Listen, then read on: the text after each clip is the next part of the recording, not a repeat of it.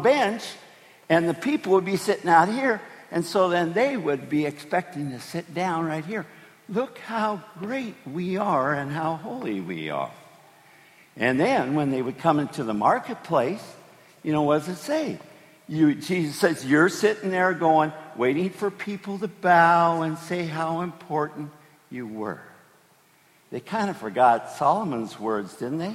In Proverbs that, haughtiness and arrogance and pride brings disgrace. But humility is wisdom.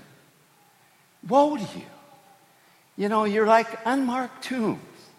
What they had is around Passover time, in order for people to see the tombs, they would whitewash them. And so if you accidentally stepped over one, you were defiled in their ranks by 7 days, unclean. And so they would go around washing all those things. But Jesus said, you're like the tombs. You're like the people, because you know what you do? You contaminate everybody that's around you. You make them unclean by what you're trying to tell them.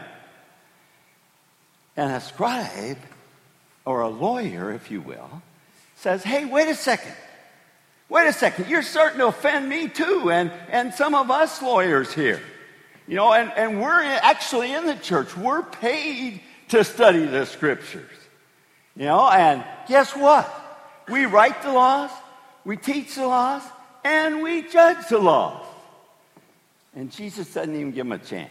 Woe to you. You're burdening the people.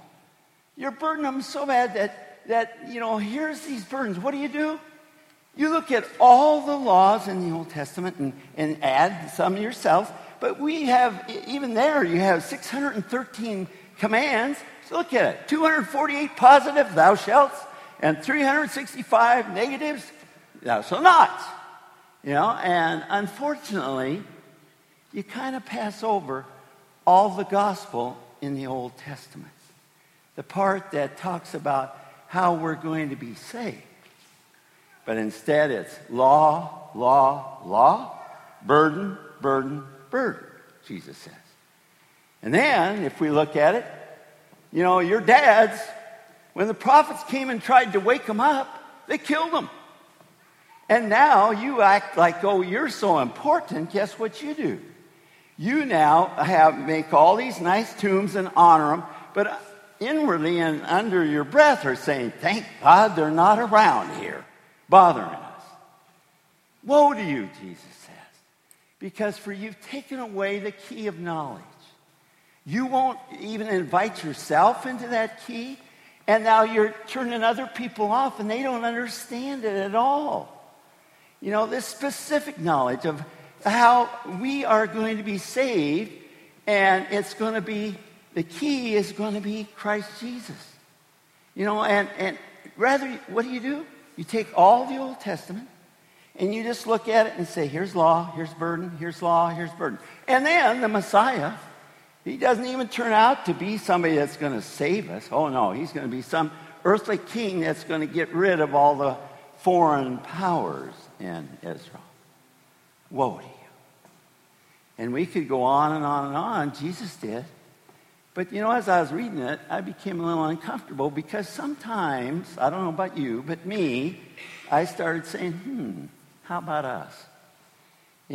Just because I go to church, just because I say I'm a Christian, doesn't make me one. All right?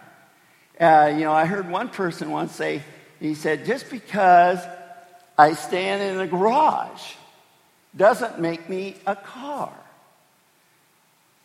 Christianity Today, it said the biggest problem, and now this has been a long while ago, but I cut it out because it affected me when I read it. It said the number one cause of atheism is Christians.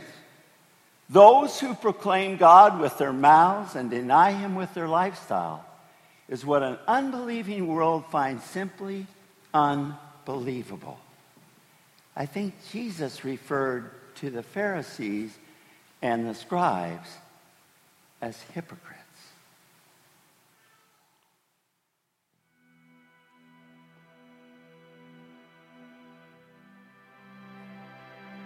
In a world where image is everything, how does one gauge the value of appearances?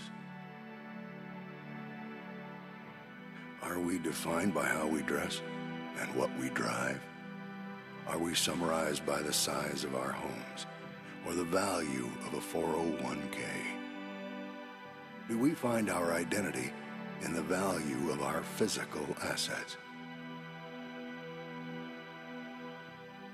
On the surface, we have mastered the art of appearances. In fact, we go to great lengths to maintain a picture-perfect image for whoever may glance our way. The house must be clean, the yard trimmed and neat, our clothes cool and in style. We don't miss a beat. For many of us, our days are spent polishing the surface. We scrub the exterior of life until it shines, finding comfort in the mask of our appearances. But as the demands of image and status vary for our time, it is often easy to overlook the stains that lie hidden inside. Scars of past hurts and pains have been suppressed, unsuitable for public presentation. But there is one who offers to clean us from the inside, reaching deep into our darkest corners and removing the grime that we have allowed to build. We are presented spotless, a vessel capable of containing the love that has changed our lives. The cup is clean, inside and out.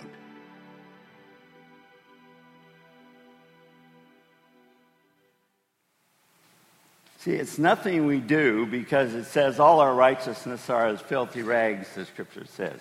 It says that none is righteous, no, not one. It says we've all fallen short of the glory of God. It says on our best days, we need a Savior. And that's why Jesus says, that's why I came. I came to bring that cross and carry that cross up there. I came to die for you and for me. I came to rise for you and me. And so we can be excited about when we hear that he has risen. Because then John, when he's saying, now don't get it wrong, don't try to do the things and act like you're all that great, but rather what are you supposed to do? Don't say you're not a sinner. You are a sinner. You're always going to be a sinner. But now what we do is we come and we say, we confess our sin. And we ask for, in faith, that he will cleanse us, John says, from all unrighteousness. See, God formed us. Sin, what did it do? Deform us. And now Jesus transforms us and makes us new inside. Let's pray together.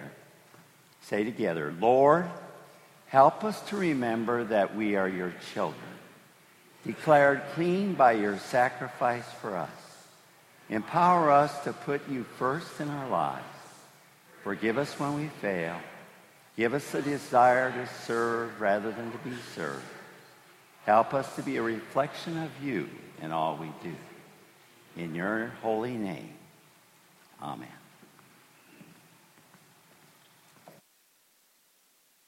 I want to invite you to stand as we continue with time of prayer.